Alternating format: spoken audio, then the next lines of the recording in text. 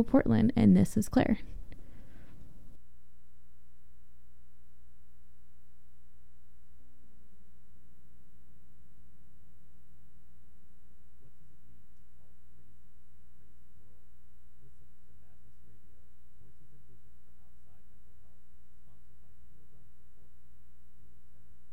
Project and Portland Hearing Voices. Madness Radio can be heard on FM stations on the Pacifica Radio Network and is streaming, podcasting, and archived at madnessradio.net. Welcome to our new broadcast station, KBOO, in Portland, Oregon.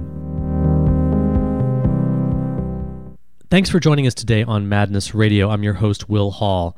Today, my guest is Dr. Arnold Mindell. He is a Jungian therapist with 40 years' experience working with individuals, couples, families, organization, and large groups, and he has also done conflict resolution work in war zones. Dr. Mindell is the founder of process-oriented psychology and has extensive experience working with people diagnosed with schizophrenia, bipolar, psychosis, and extreme states of consciousness. He is the author of more than a dozen books translated into many languages, and his new book is called Process Mind, A User's Guide to Connecting with the Mind of God. So welcome to Madness Radio, Dr. Arnold Mindell. Thank you, Will. It's a pleasure to be with you and to connect with you and all your guests. I'm very interested in having you on the show, Arnie, because you have developed a very innovative and creative approach to working with states of madness that came out of Jungian psychology, that you were studied as a Jungian therapist, but then you went on to develop your own approach called process-oriented psychology, which I'm very interested in. I'm actually a student of that here in Portland, Oregon. But what people may not know also is that you actually began your work as a physicist studying in Switzerland, and then you got interested in Jungian psychology. Tell us about how you made that transition from studying physics to going into the world of psychotherapy and psychology. Well, already as a child, I just loved nature. I loved people, and I loved watching the rain come down, and I always wondered about it. Where's it coming from, that rain? What are the clouds doing up there? What are the trees all about? And one thing led to another, and I began to study engineering and physics and applied physics. And then I went to MIT, and already while I was at MIT, I began to realize, my God, these people are not scientific. Well, some are not scientific enough. The physics community is wonderful about exploring electrons and exploring subatomic states and all of that, but they were not good at exploring the observer's nature. And I missed that. Psychology should be a part of physics, but it wasn't yet. And so I decided, well, okay, that's okay, but let me go to Zurich and continue my studies. And then I was studying in part at the physics department there at the ETH in Zurich. And then I sort of got excited about dreams. And I told one of my student colleagues, I'm dreaming a lot of wild things at night. And the colleague said, well, you better go see this old witch there, this witch doctor. And that's how I met Marie-Louise von Franz. She was Jung's main student at the time. She wasn't a witch. She was a great character, but she was like a witch in a way. And so we studied dreams, and I got into Jungian psychology. Arnie, you went from your studies of Jung to develop your own method, which is called process work, or process-oriented psychology, and it draws on a lot of different elements. There are systems theory, family therapy elements. It uses a lot of psychodrama and some ideas from Gestalt, and also is very body-oriented. Can you give us some examples to give us more of a sense of how you work with dreams and how you bring that whole dreaming perspective into individual work and also group work? Well, there's all sorts of applications to what I've done with dreams. For example, I'm going to tell you a very brief story about somebody who had angina heart problems. And he came to me. I was a Jungian analyst at the time. He came to me and he said, I heard you're interested in everything in life, not just dreams. I said, yeah, but before we go into dreams, tell me, what are you feeling in your body? What's your first person experience of angina? Oh, he said, I have a terrible knife feeling in hurts terribly. And then I said, aha, So there's a knife in your body there. And I said, now, what did you dream last night? And he said, I dreamed about a carving knife, a big one. So then I said to him, did you ever consider the possibility that maybe you should be sharper and get more to the point? He said, well, what do you mean? I'm a reverend. I'm a pastor. I work in the church. But the people have said to me sometimes I'm too wishy-washy. I don't get to the point. So I said, it might be possible for you to get a little quicker to the point, and as well as taking your medication for your heart problem. He was so delighted. He went and he made a couple of big points the next Sunday morning. And he came back and he said, gee, I want to pay you for this. And I was very happy. So that's an example of how dreams and body experiences go together, and how the dreaming and body experience are meaningful and may even be healing if you can integrate. So this gets to something that's extremely interesting and compelling to me about process-oriented psychology and your work. When I had my own experiences that were called psychotic, and also when I've had visionary experiences or gone into altered states, I've come to this realization, this very powerful, mystical realization, you could call it, that the world that we live in is actually a dream, that we think of it as something that's objective and outside of our experiences, but actually what's inside of us is also outside of us, and what's outside of us is a reflection of what's inside of us. The reality that now I have found to be most useful is reality is a consensual. I start with consensus reality. Everybody says, well, reality, let's say you can see the moon gets eclipsed, and everybody on Earth will say, aha, we saw that. We took pictures of it.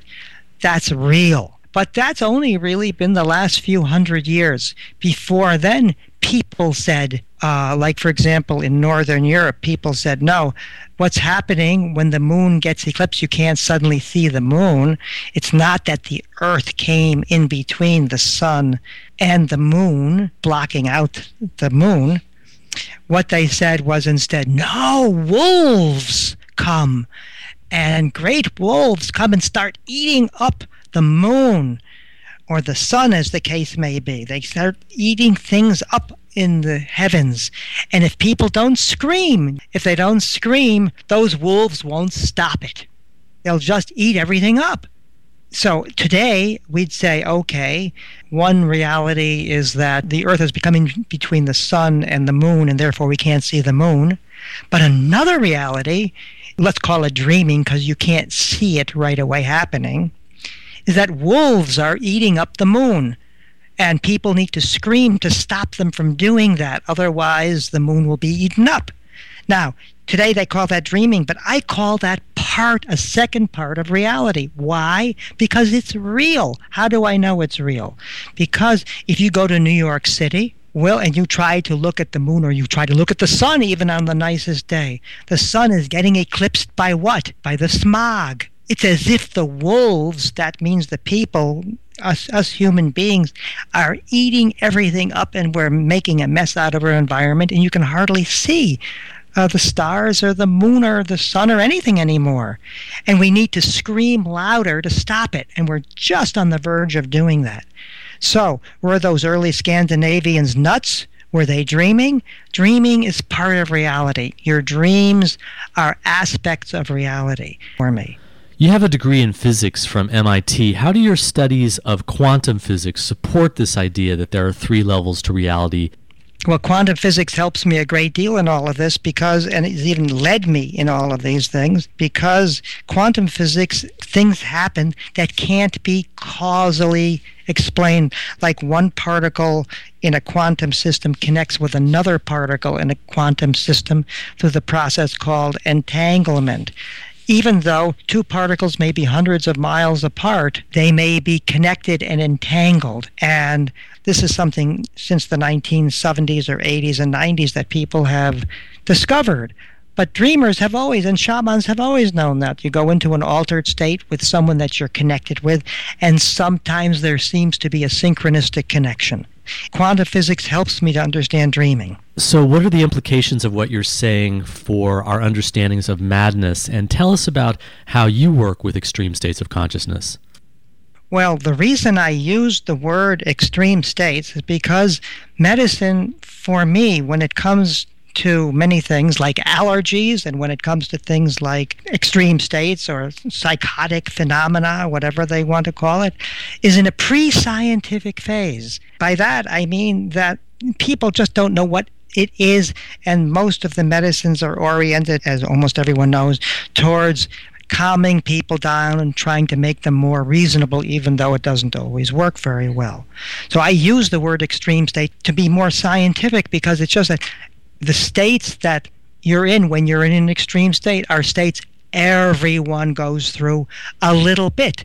They're statistically not quite as prevalent as other states. So calling them sick doesn't make any sense to me. They're states that we all go through, though people who go through extreme, so-called extreme states, stay in those states longer or go through them more often. But they're absolutely unto themselves normal states of consciousness. It's just that some people have more of them than others. Everyone is depressed and feels low sometimes. Everybody gets manic. Everybody thinks, oh, what the hell is life about? I don't care about life much anymore. That is a very, very common, especially in the dark periods of the year, that's a very common thought. That's why I call that people in so-called extreme states show the states other people don't really like to look at very much or work on. And so, because others want to marginalize those states become marginal, and the people who go through those states get marginalized. And marginalized means looked down upon. Oh, you're weird and you're crazy, you're sick, or something like that. And that doesn't work for me. If you're just tuning in, this is Madness Radio, and my guest today is Dr. Arnold Mindell. He's a Jungian therapist and the founder of process-oriented psychology. He has more than 40 years' experience working with people diagnosed with schizophrenia, bipolar, and other extreme states of consciousness. And he's the author of more than a dozen books, and his most recent book is called Process Mind, A User's Guide to Connecting with the Mind of God. You're listening to KBOO 90.7 FM, Portland, Oregon. And why do you think that those experiences and the people that go through them get pushed to the sides in society? Is it out of fear? Is it out of people being afraid of looking at those parts in themselves? Yes, and yes. It's because culture says, in a given culture, we say, we are this, we are not that. And when we say we are not that, it means that there's aspects to us that we refuse to look at and don't want to have. When people go to school, in kindergarten, teacher says, for example, I still remember working in Australia, and the teacher says to one of the Aboriginal children, stop dreaming so much. Come on, you got to be real. So suddenly dreaming and the culture of dreaming and fantasy and what have you becomes marginal, and the people become marginalized. So that's why I say part of the difficulty is that cultures get very, very rigid, and people who go through extreme states then come forwards with balancing kinds of experiences that could really enrich cultures. But you have to have a culture that's really open-minded to understand that, and that's, of course, my great hope. That's a very interesting idea, and it goes against our ordinary understanding of experiences like suicide or mania or paranoia, that you're saying that they actually have something positive potentially to offer the culture. Will they have, that's why I call it the city, in my book, the city shadow, that these people are shadows of they have, that these are people who have experiences that could be very important for the mainstream cultures to pick up on and look into. Spiritual experiences, far out playful experiences, scary experience, demons and all that sort of stuff that's just sort of pushed away, and the mainstream cultures need that more. We need to see it, people to learn, go on stage and process these great experiences to show things. So I'm still waiting for theater to happen to bring all these experiences out. I think the more cultures bring out their experiences and accept them, the better everybody will feel. These are some very interesting ideas. Can you give us some examples of how you put these into practice in your work with clients around extreme states? Sure. I've had a lot of experience, and I worked originally in Switzerland in main mental hospitals and stuff during a time, Will, when people still didn't have pharmaceuticals. They didn't have the medicines to cool people off. So I saw them in their states that they were. For example, a situation that comes back to me was one of my clients, who was a doctor, asked me to come and help him with a client of his in the hospital, in a mental hospital. And when I came in, there was a person I saw. She was under her bed, and she wasn't talking. And they said she was very sick, and they didn't know what to do with her. She wouldn't come out from her bed. So I went. I didn't know what to do, so I thought, she's under the bed. What should I do? Why not join her in some way? So I went under a chair at a distance from her. So suddenly she spoke in her language, and she said to me, it's no good being a person. So I said, aha, okay, let's stay where we are. She said, I'm in a fishbowl, and I am a fish. Will, this was the first fish I had ever met who was speaking to me, and I loved it. Will, she was doing something for me that, I had finished my Jungian studies. I was sitting in chairs, and here is somebody under her bed in a fishbowl who says that she's a fish. So I what should I do? I don't know anything. I never learned about that. So I just went blub, and she went blub, blub, and we blubbed around together. And she was under her bed, and to make the story short, after a couple of months, she was walking on the street, seeing me in my practice. And then she explained to me, she said to me, Arnie, I said it wasn't worth being a person. And the reason was because my father came from a country that has done some very bad things to people, and he was involved in that. And as soon as I found out he was involved in doing some really bad things to other people, I decided it wasn't worth being a human being anymore. I didn't want to kill myself, and suddenly I found myself becoming a fish. She told me that story, and it took some months before she told it.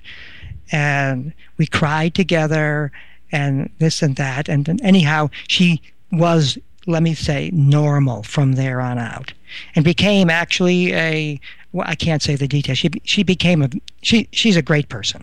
Good things happened to her. So you're seeing whatever the person is going through, no matter how bizarre or strange, as potentially meaningful, and then you step into it and join them in it as if you were joining them in a dream that they were having, and that becomes helpful to the person.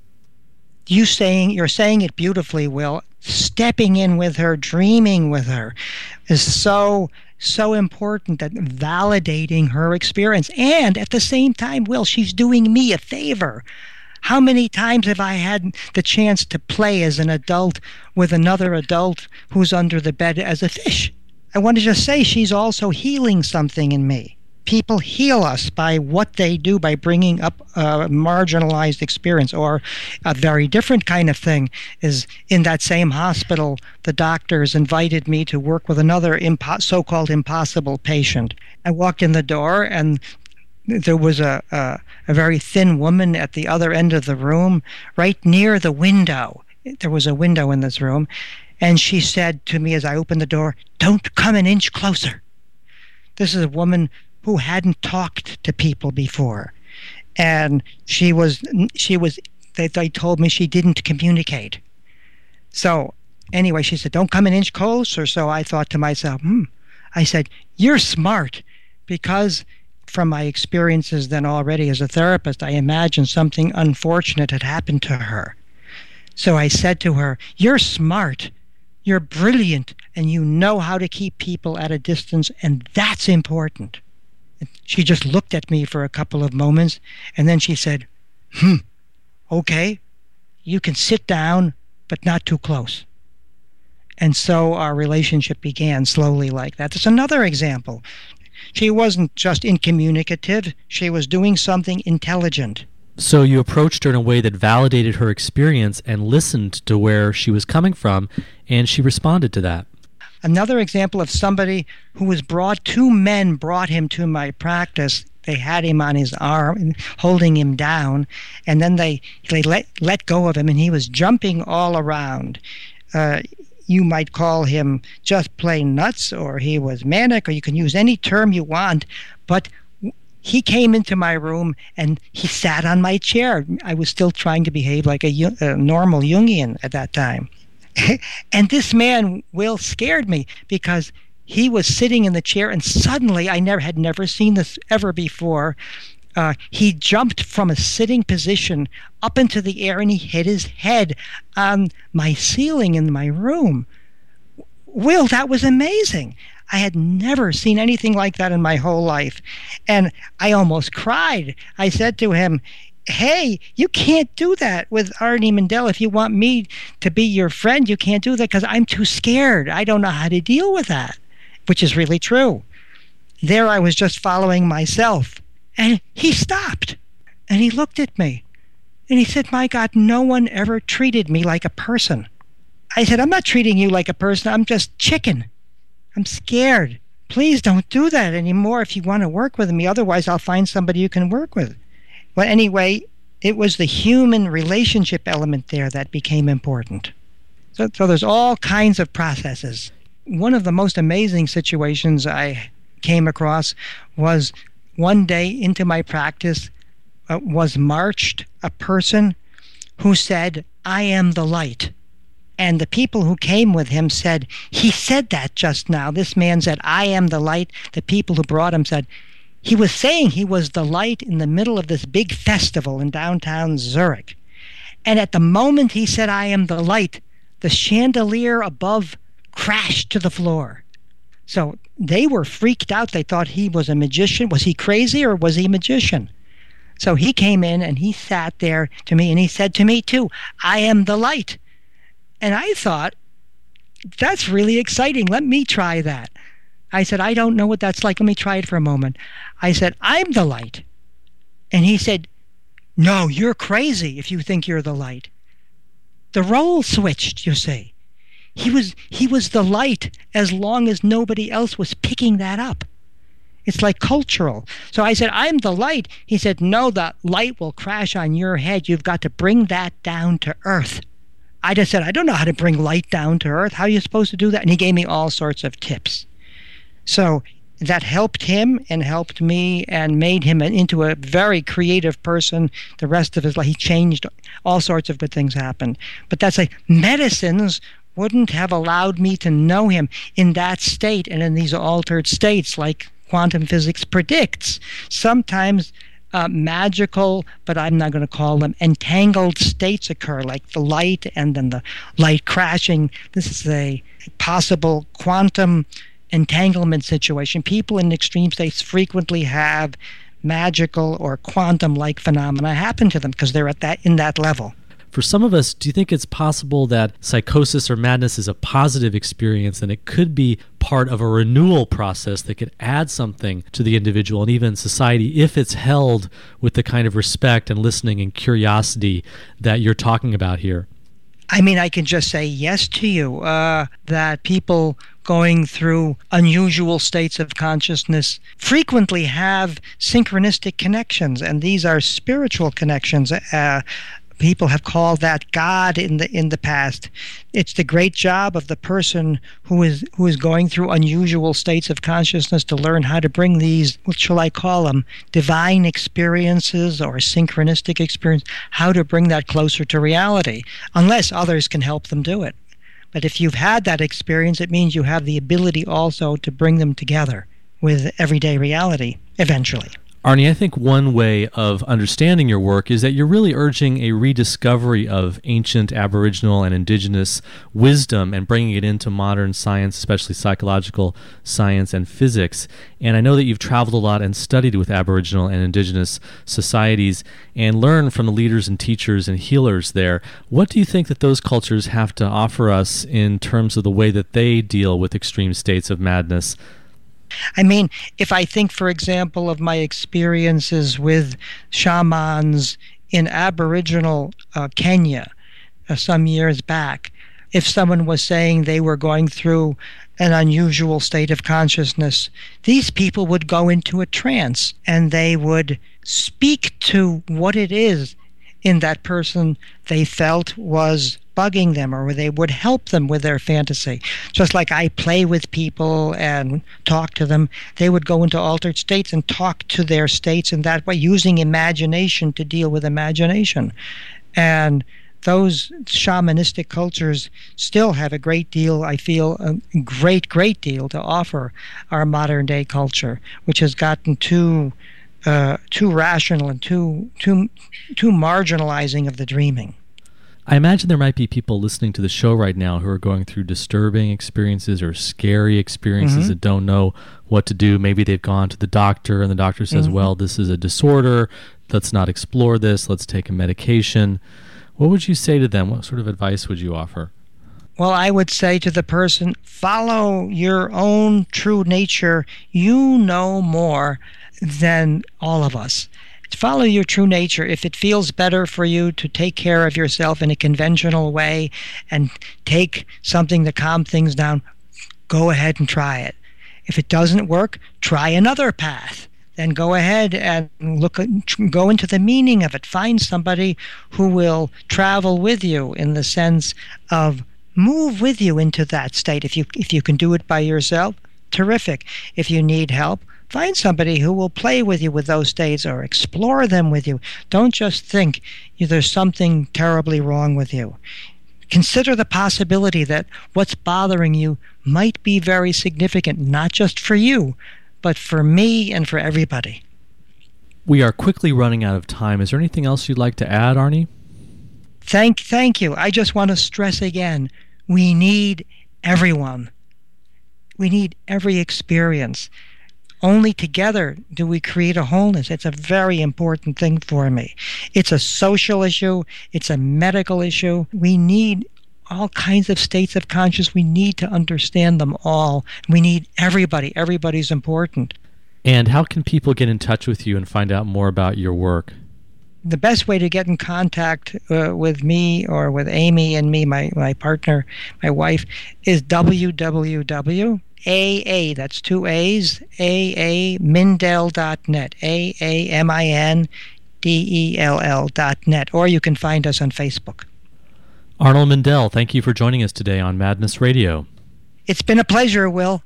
You've been listening to an interview with Dr. Arnold Mindell. He's a Jungian therapist who developed process-oriented psychology.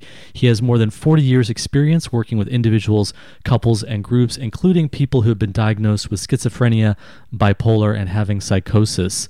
He's the author of more than 12 books that have been translated into many different languages, and his most recent book is called Process Mind, A User's Guide to Connecting with the Mind of God. That's all the time we have on Madness Radio. Thanks for tuning in.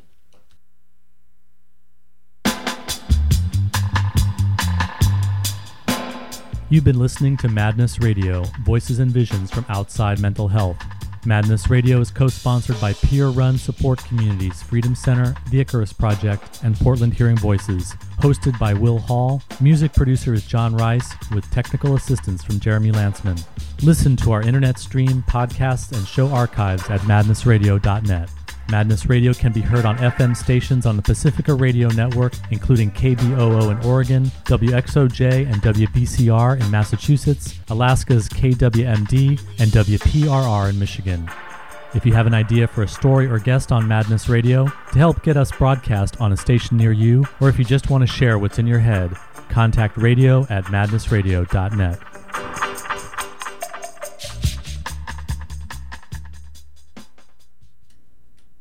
You're listening to KBOO Portland. Coming up in a few minutes at 10:30 is Film at 11. We'll look at The Boys, Amazon's anti-superheroes program.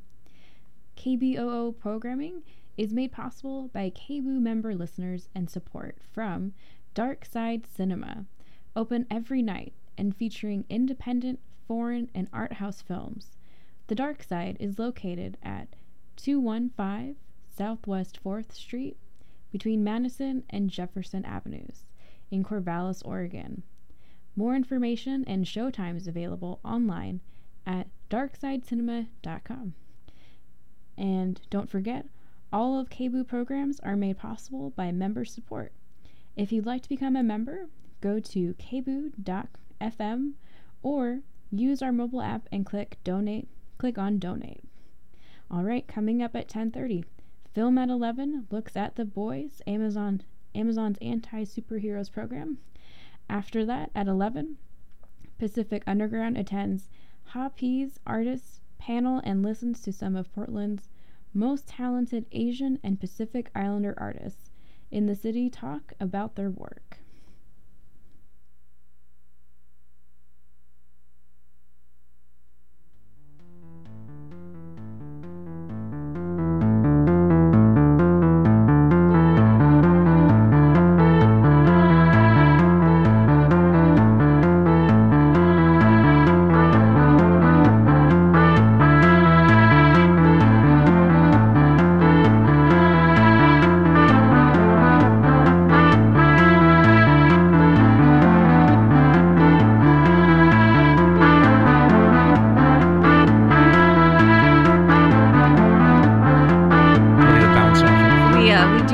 To say that we are a panel show reviewing the latest films from the multiplex to the art house, but generally Doug and I just sit here and talk about the things that we've been interested in the last week and stuff like strike that. Our mind. Yeah, so let's just talk a little bit about what's going on around town. So we have so many great independent cinemas here in Portland, and we also have, of course, all the big multiplexes. I just want to mention the Kiggins this weekend has something really fun. They're having the Harry Potter birthday bash. Of course, the Kiggins is up in the Couve, Vancouver, Washington. They're all 8 films, plus popcorn and collectible goodies. Jeez. And that is a film festival running from 4:15 this evening, Friday, August 2nd through Sunday, August 4th. And you mean all night long? No. Oh. They're running all 8 films over the course of the weekend. And it looks really fun, actually. You know, so if you're a Potterhead, go do that. You mean a pothead? Yeah, Pothead. And they're also that shouldn't be that funny to me. They've also got something called The Bikes of Wrath, which is a documentary. Portlanders are such bike people.